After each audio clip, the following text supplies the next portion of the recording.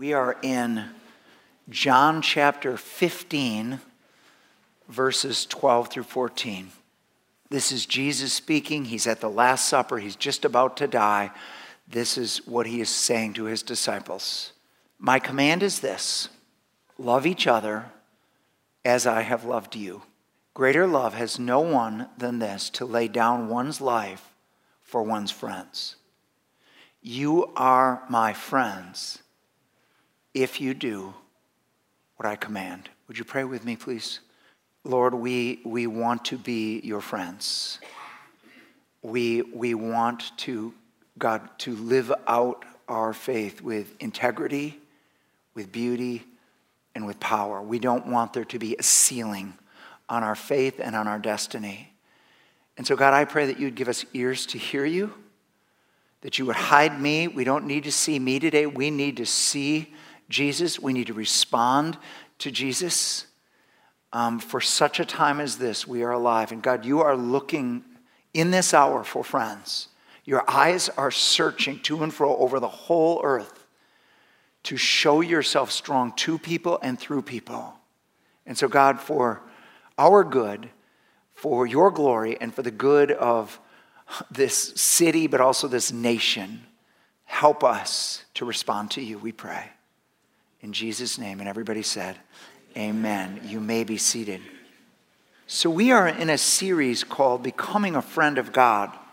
It is from the life of Abraham. Abraham is singled out in the Old Testament and the New Testament as the person that has this title, the friend of God. And we've been looking at what that means. One thing that we have learned is God has many children, and he has many servants, and he has few friends. No doubt about this, Jesus is your best friend. Whether you even are saved today, whether you even believe in him, he is your best friend. He has already laid his life down for you. He has chosen you. He has gone to bat for you. He is the best friend you could ever have. But the question is will we be one of his friends? Proverbs 26, out of the New Living Translation, says this. Got some intercessory prayer going on over here. Proverbs 26, New Living Translation. It says, many a man will proclaim their loyal friendship, but a faithful friend who can find? Many, in their own opinion, are loyal and they're faithful, but the reality is what you say and what you actually live out are two very different things. And so there is an invitation to all of us to go a little deeper than what we say or what we sing and ask ourselves, am I really a friend of God? Today's message is a very telling one because it's called Laying Down Our Lives. Point one, we are invited to lay our lives down for God. So here's Genesis 22, 1 and 2. Sometime later, God tested Abraham. He said to him, Abraham, here I am, he replied. Then God said, take your son, your only son, whom you love, Isaac, and go to the region of Moriah. Sacrifice him there as a burnt offering on a mountain I will show you. So it turns out that God tests those who want to be his friends. Those who are not content to just be a child of God or a servant of God, those who want to be his friends are going to face tests that others don't take. Lot never had any test like this. And this seems very serious. Would the very same voice that told Abraham to go out and I will bless you and I'll make you a blessing, that voice gets his attention. Abraham, and Abraham says, yes, Lord, here I am. And then that voice says something crazy. Take your son, your only son. He's already sent Ishmael alone, so Isaac is all he has left. Take your son and sacrifice him. Now, this is before the law was given. There was no law, don't kill. And so Abraham doesn't know what this is. except that God is telling him to do something. I think that we all need to realize that God's ways are not our ways, and what he will ask of us does not necessarily fit in the box of what we think that's too much. One of my favorite passages is in the book of Job. It's God's explanation for the book of Job. Because Job, the whole book of Job is like saying that it's unfair, that God would never treat anybody like this, that God shouldn't treat people like this, and that I'm righteous and God's punishing me, and I don't know really what's going on, and how dare God treat me the way that he is treating me. And then God says this to him. He points out this animal named Leviathan that is clearly extinct now, but it was a massive animal, terrifying animal that had no natural enemies. And God said, can you tame Leviathan? Can you put Leviathan on a leash and give him as a pet to your daughter? He said, then why are you trying to tame me? Why are you trying to put me on a leash? Why are you trying to tell me what I can do and what I can't do? No one has given first to me that they need to be repaid by me. It says in Psalm 115:3 that God is in his heavens and he does what he pleases. And God is wild. God will not, don't make a box around God, or when you open that box, he will not be in it. He is good. There's no darkness in him at all, but he is wild. He's a fierce lover, and sometimes he asks things of us that we think are too much, but God asks them because he loves us so much. And so I want us to get into this text a little more. Take your son, your only son, whom you love. The interesting thing about this passage is this is the first time the word love is used in the Bible. And it's not Abraham's love for God. It's his love for something that God has given. To fully understand why God is asking to give back the thing that Abraham loves, you have to go back to Genesis 15. So here we go. 1 and 2. Do not be afraid, Abram. I am your shield, your very great reward.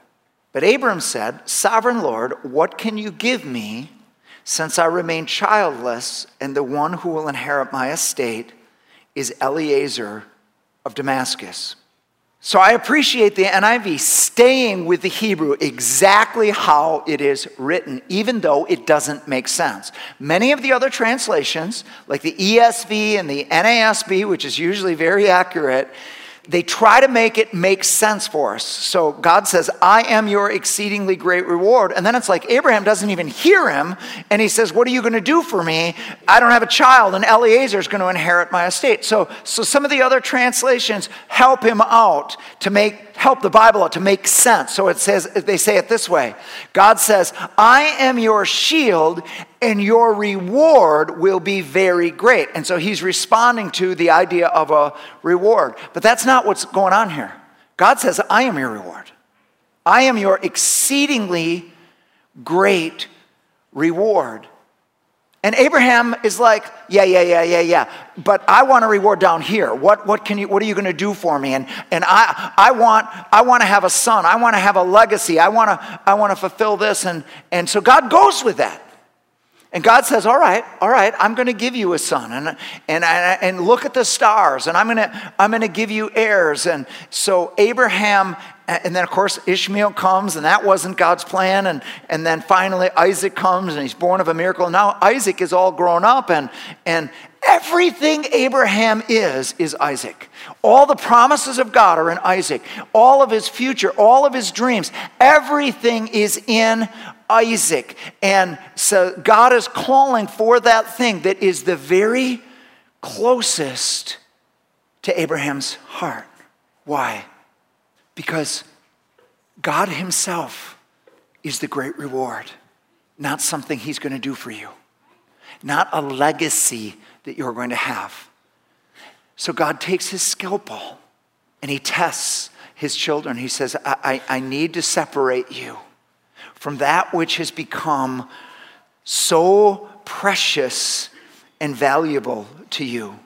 God expects that he will be more important, more valuable to you, even though he's invisible, than everything you can see and everyone you can see. This is a requirement to be a friend of God. Look for a moment at Matthew 10, verse 37. So this is the words of Jesus.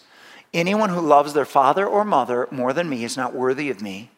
Anyone who loves their son or daughter more than me is not worthy of me. Jesus says, this is how it works. You're going to have to love me, the unseen God, more than you love the people that you can see. Even those that are closest, even those that are most precious, even those that you honor the most, your life, your destiny will never come to pass unless I am the supreme value in your life and my opinion makes every other opinion inconsequential. Once you know what I want you to do, that needs to be what you do. Regardless of what mom thinks, dad thinks, son thinks, how it's going to affect relationships, I need to be above. I need to cut out the fear of man, all secondary loves that are competing loves. I need to cut them out or it's not going to work for you. This is actually my love for you. I'm cutting this out.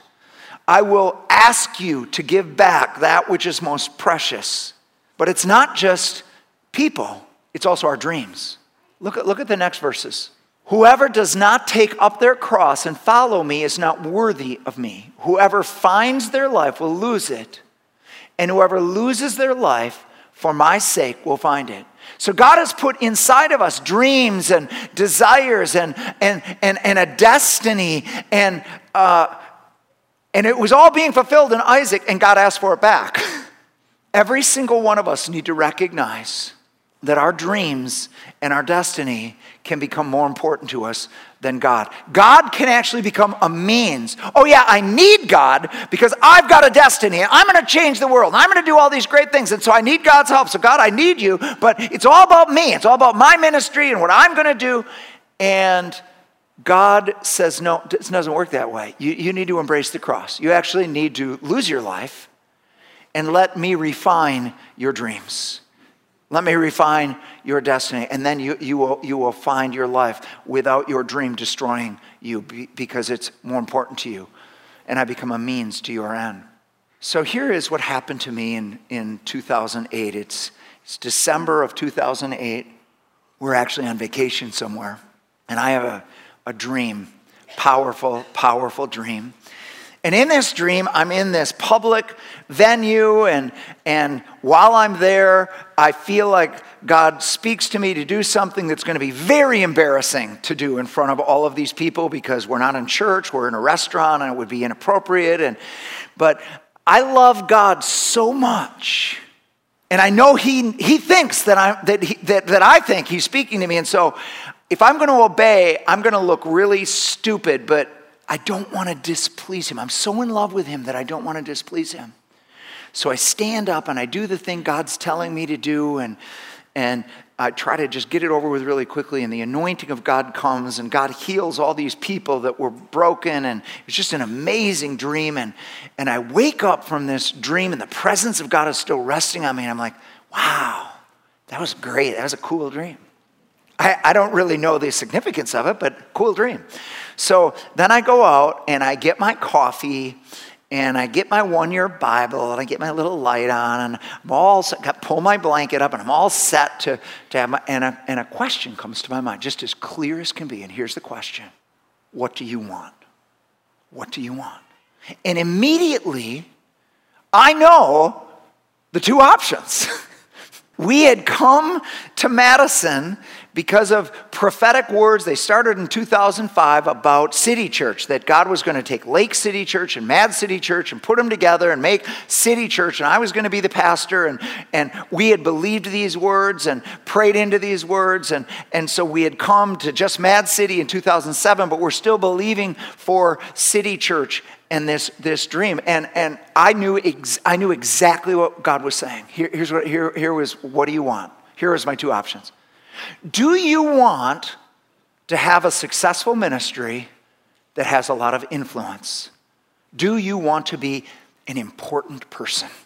Or do you want to have an intimacy with me where you would do crazy stuff, even in a public setting, just because you love me so much and you don't care what you look like because I'm just everything to you?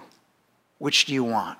And I'm like, oh my, is this what all of this has been about? Is that the whole thing with City Church? Has this whole thing been a test as to what's in my heart? And I'm like, I'll tell you right now, God, I choose you. I choose intimacy. I do not need City Church. I don't need to be important. I don't need to be influential. I don't need to be any of that. I am absolutely convinced that God gave me a choice and I get to choose. I choose intimacy with God. And literally the next day I called two of the friends that I had that were praying about City Church and praying, believing this. And I'm like, guys, I love you and I thank you for your zeal. City Church is not going to happen. God gave me a choice. I chose not. I chose intimacy with him. What's that got to do with you? I believe right now God is saying this to City Church, but also to the American church. What do you want? Now, this is really hard for us as human beings, especially in the church, because we assume that we want the right thing, because we say we want the right thing. And we sing, my oh my, the songs we sing, if we were half what our songs say. But the problem is God doesn't look at what you're saying or what you're singing. He looks through us to what we actually want. And you need to be very careful about what you actually want. Because there's this guy in the Bible named Elisha. And let me just, before we get into Elisha and Gehazi, let me just say this. At the beginning of the series, here's one of the things that I said. To become a child of God, you have to choose heaven over hell. Hell is real. Jesus talked about hell more than heaven. He came down from heaven, died on a cross to give you and I the gift of eternal life. So to get saved, to become a child of God, you literally choose heaven over hell. I do not want to go to hell. I want to go to heaven. And I accept the gift that you paid for on the cross. Thank you, God. But to become a friend of God, you have to choose heaven over earth. You have to choose what heaven is offering over all of the things that earth offers. That's what it will be to become a friend of God. And so here's what happened with Elisha. Elisha wants heaven's destiny for his life. He wants all that heaven has. He's been following Elijah around for these years, and he's seen the intimacy of this relationship. Elijah has a prophecy. It comes true. Wherever Elijah goes, the presence of God goes. And Elisha is just hanging out with him, and God reveals to him Elijah's going to leave you really, really soon. And so he will not leave Elijah alone. And so Elijah comes to Jericho and he says to Elisha, hey, buddy, stay here. I'm going to be going on. Don't wear yourself out. Don't tire yourself out. It would be inconvenient for you to come with me. You just stay here, relax. I'm going on to Jericho. Elisha said, not doing it. Not doing it. I'm not leaving your side. And so they get to Jericho and he's like, listen, seriously, Elisha, we're exhausted, but I'm going to go on to Bethel and I don't think you should come. I think you should stay here. I think you should take it easy and be comfortable and let's get you a nice hotel. Let's get you a 5-star with a hot tub. You just stay here. And Elisha's like, I know exactly what you're doing. Not doing it. I'm not leaving your side. I don't care what it costs me. And it happens a third time. And then finally, Elijah turns to him and says, all right, what do you want? What do you want? And here's what he says. This is the passion of his heart. I want double of what you have in God. I want a double portion of your relationship with God. I want more intimacy, more prophetic, more power. I want everything you have double. And Elijah's like, wow, if you see me when I leave, you're going to get that. Just because you asked, just because you wanted it.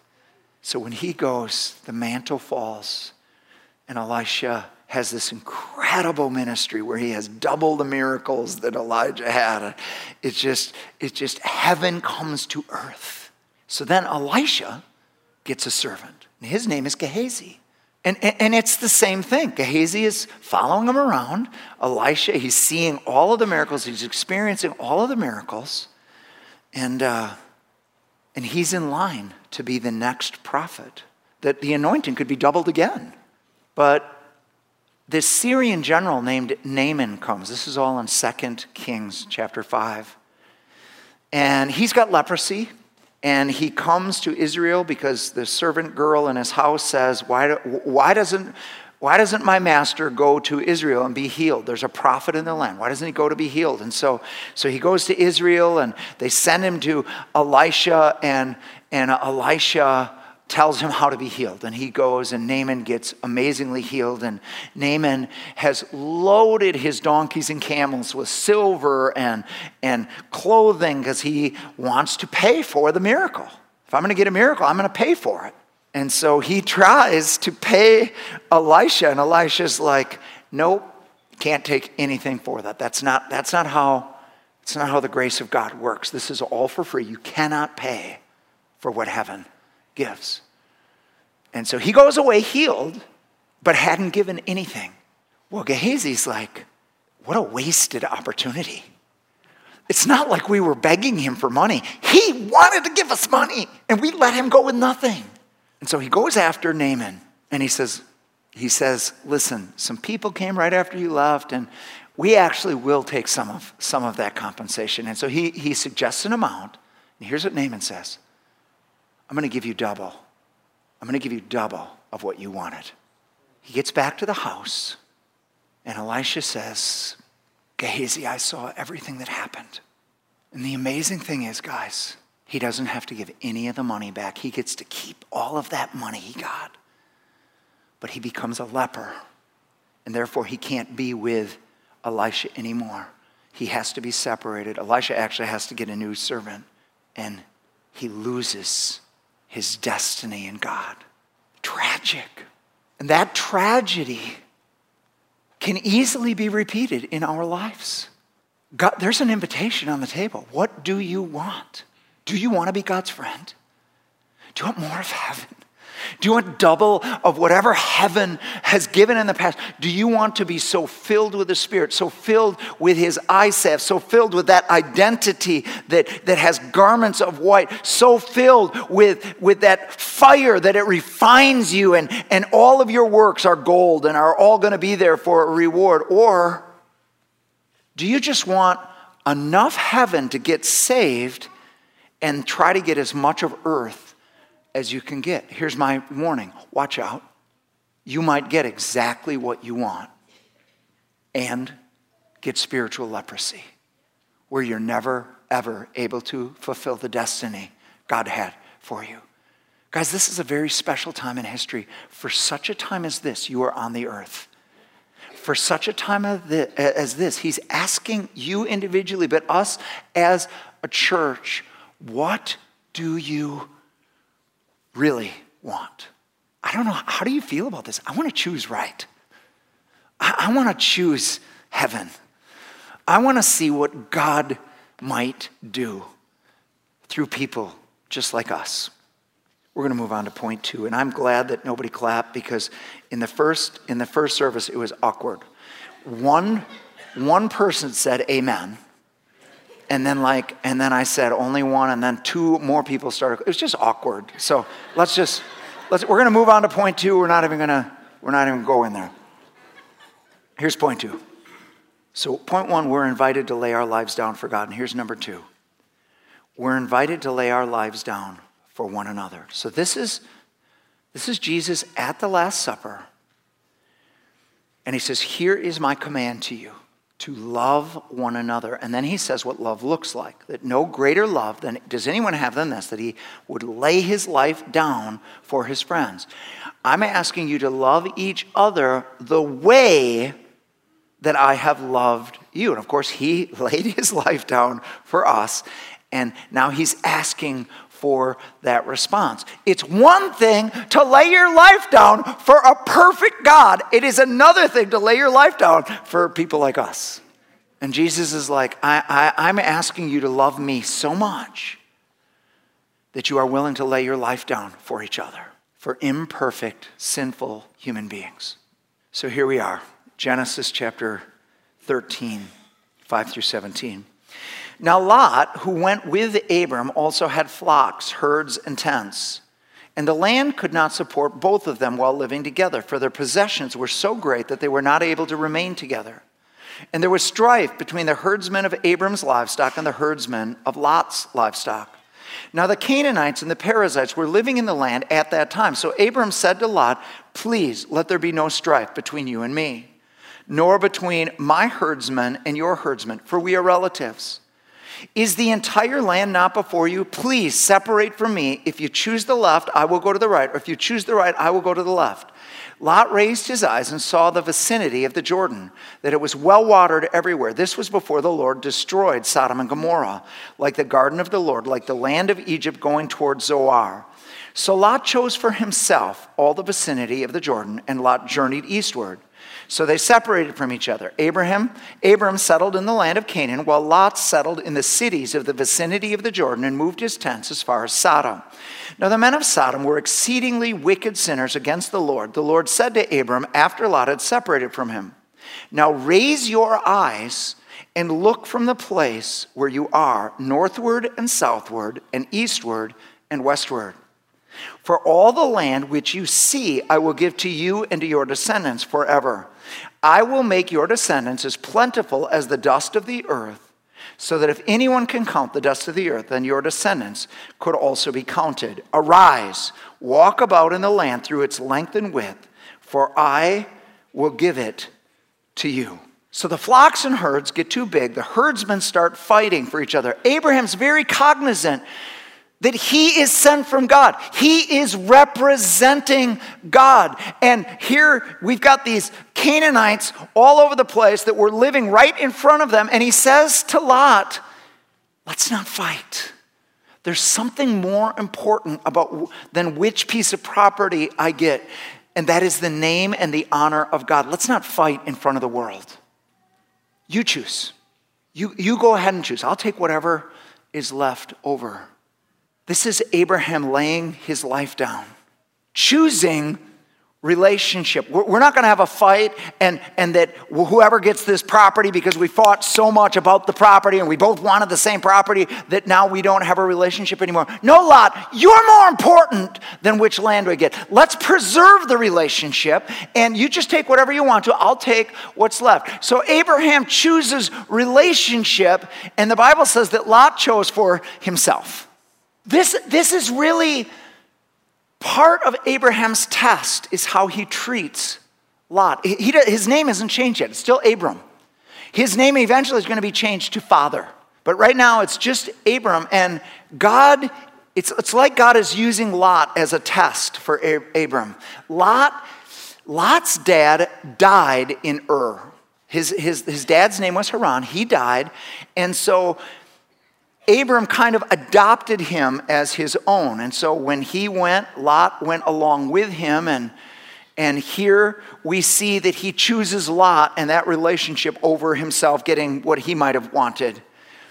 And in the next chapter, we see as soon as Lot gets to Sodom, war comes against Sodom, and all of Sodom is taken into captivity, Lot along with him, and Abram fights for him.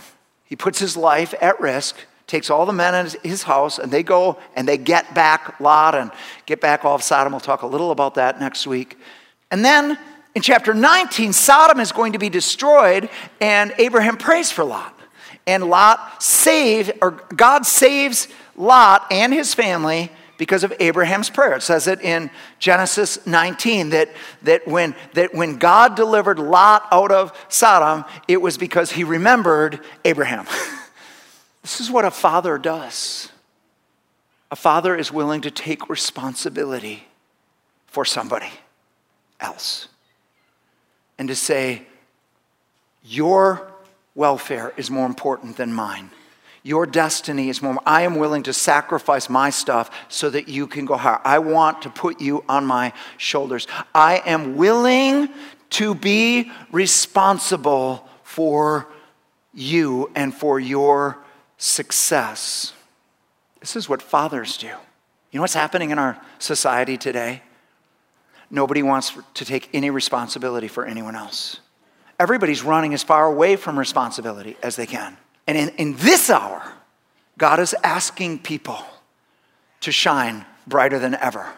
I'm asking you to be fathers and mothers. I'm asking you to sacrifice for the next generation. I'm asking you to take people in that aren't even your kids, that aren't your flesh and blood. People that I'm going to lead to you. And I'm wanting you to father them. I'm wanting you to mother them. I'm wanting you to take responsibility for them. And the big promises to Abram come after. And isn't it interesting? Lot really doesn't even turn out that good. It's like Abram did all this stuff for him. Certainly there should be a guarantee that Lot's going to turn. We know he made it to heaven. 2 Peter 2:7 says he's in heaven. But he really never went that far. But God's not asking us to make people work out good. You can't make anybody work out good. Has anyone learned that? People kind of, it's like they have their own will or something. I'm not sure what it is, but you don't have to make anybody work out good. You just need to love them. And you need to be willing to step up and say, I will take responsibility for you. So this passage is very near and dear to my heart. Here's what happened in 2008. We came to Madison in August of 2007 to pastor Mad City Church. And we got there, and it became very evident that there were two. It was a large staff. There were two pastors on the staff that didn't want me to be their pastor. I don't know why they didn't speak sooner or louder or whatever, but I got there, and they didn't want to be in my church. They didn't want to be part of my church. And so they started doing things and saying things. And finally, at the beginning of 2008, they informed me that they were starting a new church. And it was going to look different than our church. And the main difference is I wasn't going to be there. They were going to be in charge of it. And they were going to do it. And so I am deeply, deeply troubled by this, and I'm just there. People don't really even know me, and so they're going to start a new thing, and so I'm praying, and I ask God, what do you want me to do? And the Lord uses this scripture, and He couldn't have been clearer.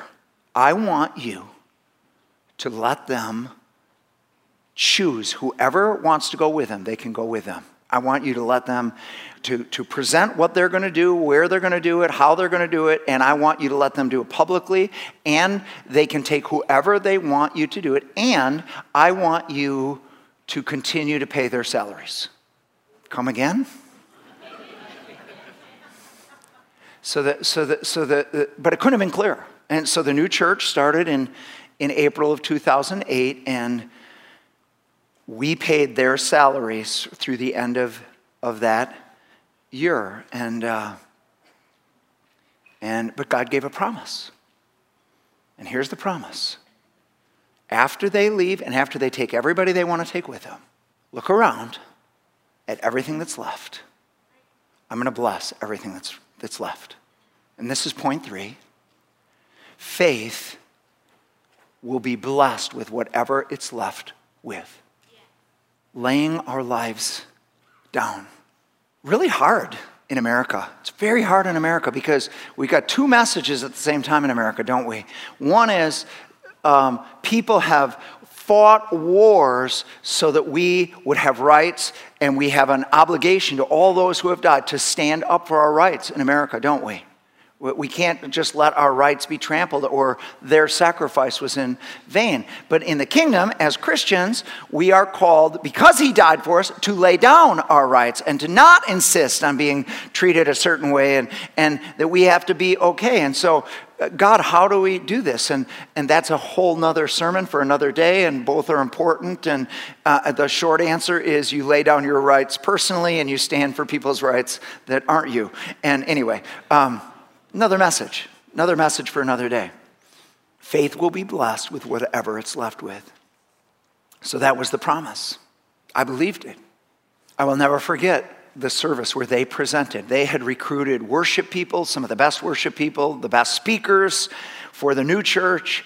And I remember the Sunday that they presented the new church. And so here's what we did. And the power of the word God gave me was this: we're not going to have a church split.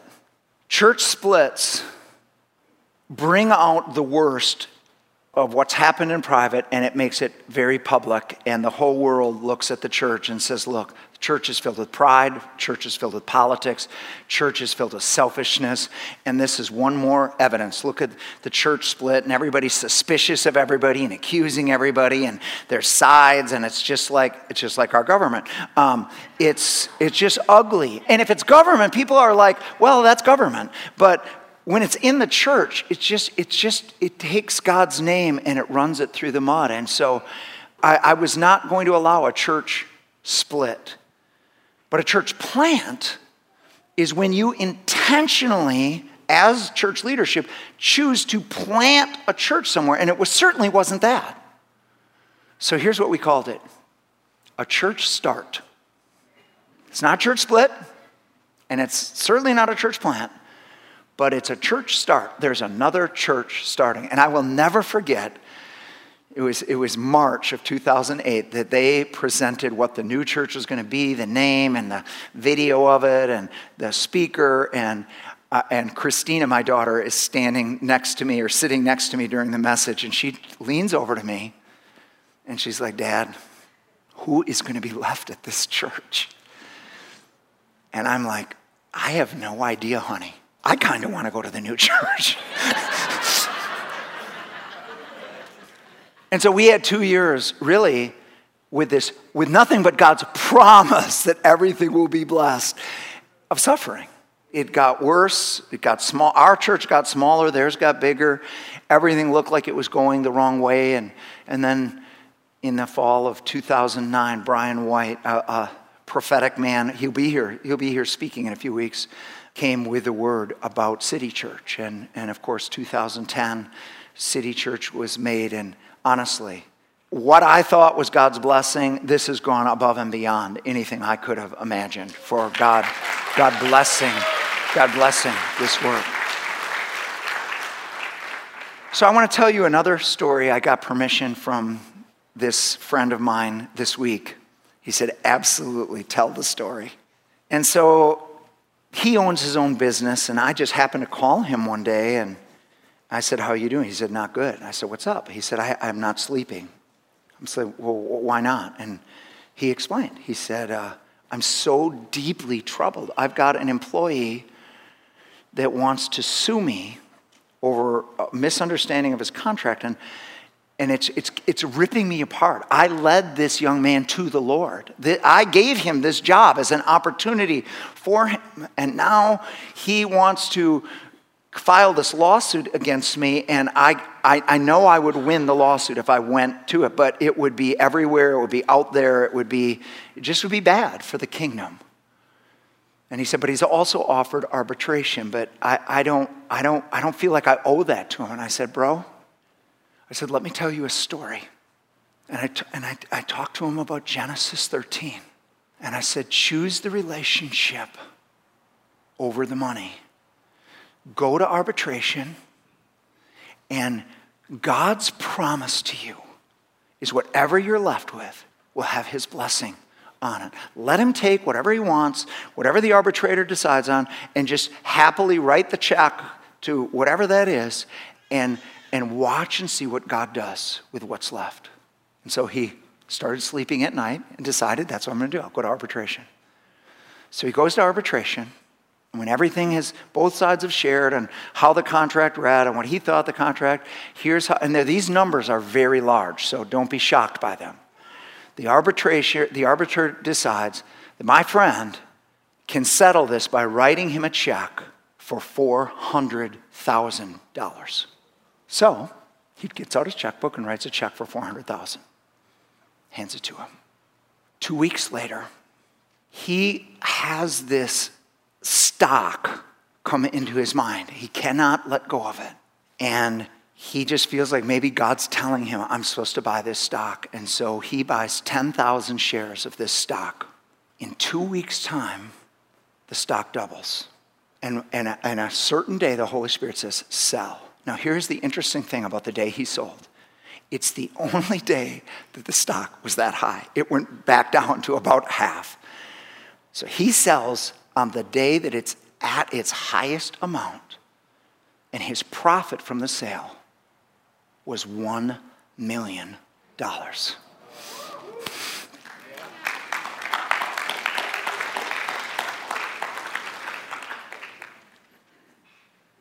When you do what's right, even though it's hard, when you do what God is telling you to do, even though it's not what you want to do or what other people are telling you to do, God watches the sacrifice you make, and everything else is going to have his blessing.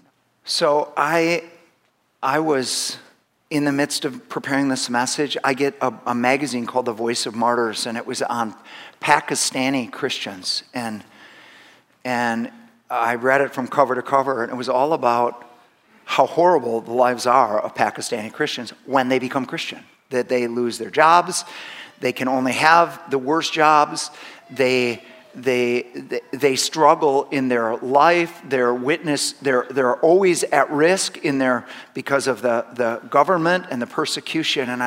So I'm on my prayer walk, and I'm like, God, how can I tell this story and give this truth that you're going to bless everything that's left when that's not always the case? Sometimes people are suffering for you and they die. And they pay the ultimate sacrifice. And immediately, this is the verse that came to me. It's in Matthew chapter 5, verses 11 and 12. Blessed are you when people insult you, persecute you, and falsely say all kinds of evil against you because of me. Rejoice and be glad, because great is your reward in heaven.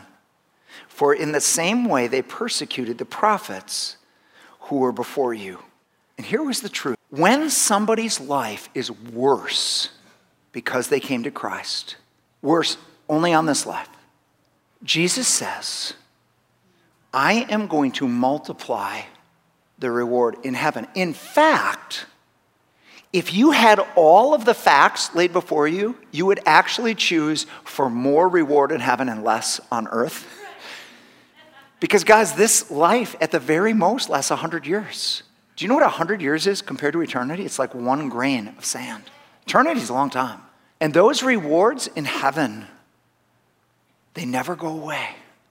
They're indestructible. And so God says, don't worry about those who seem to have sacrificed, to seem to have outgiven me on this earth. They will be blessed beyond all measure for all of eternity, and every eye will see that.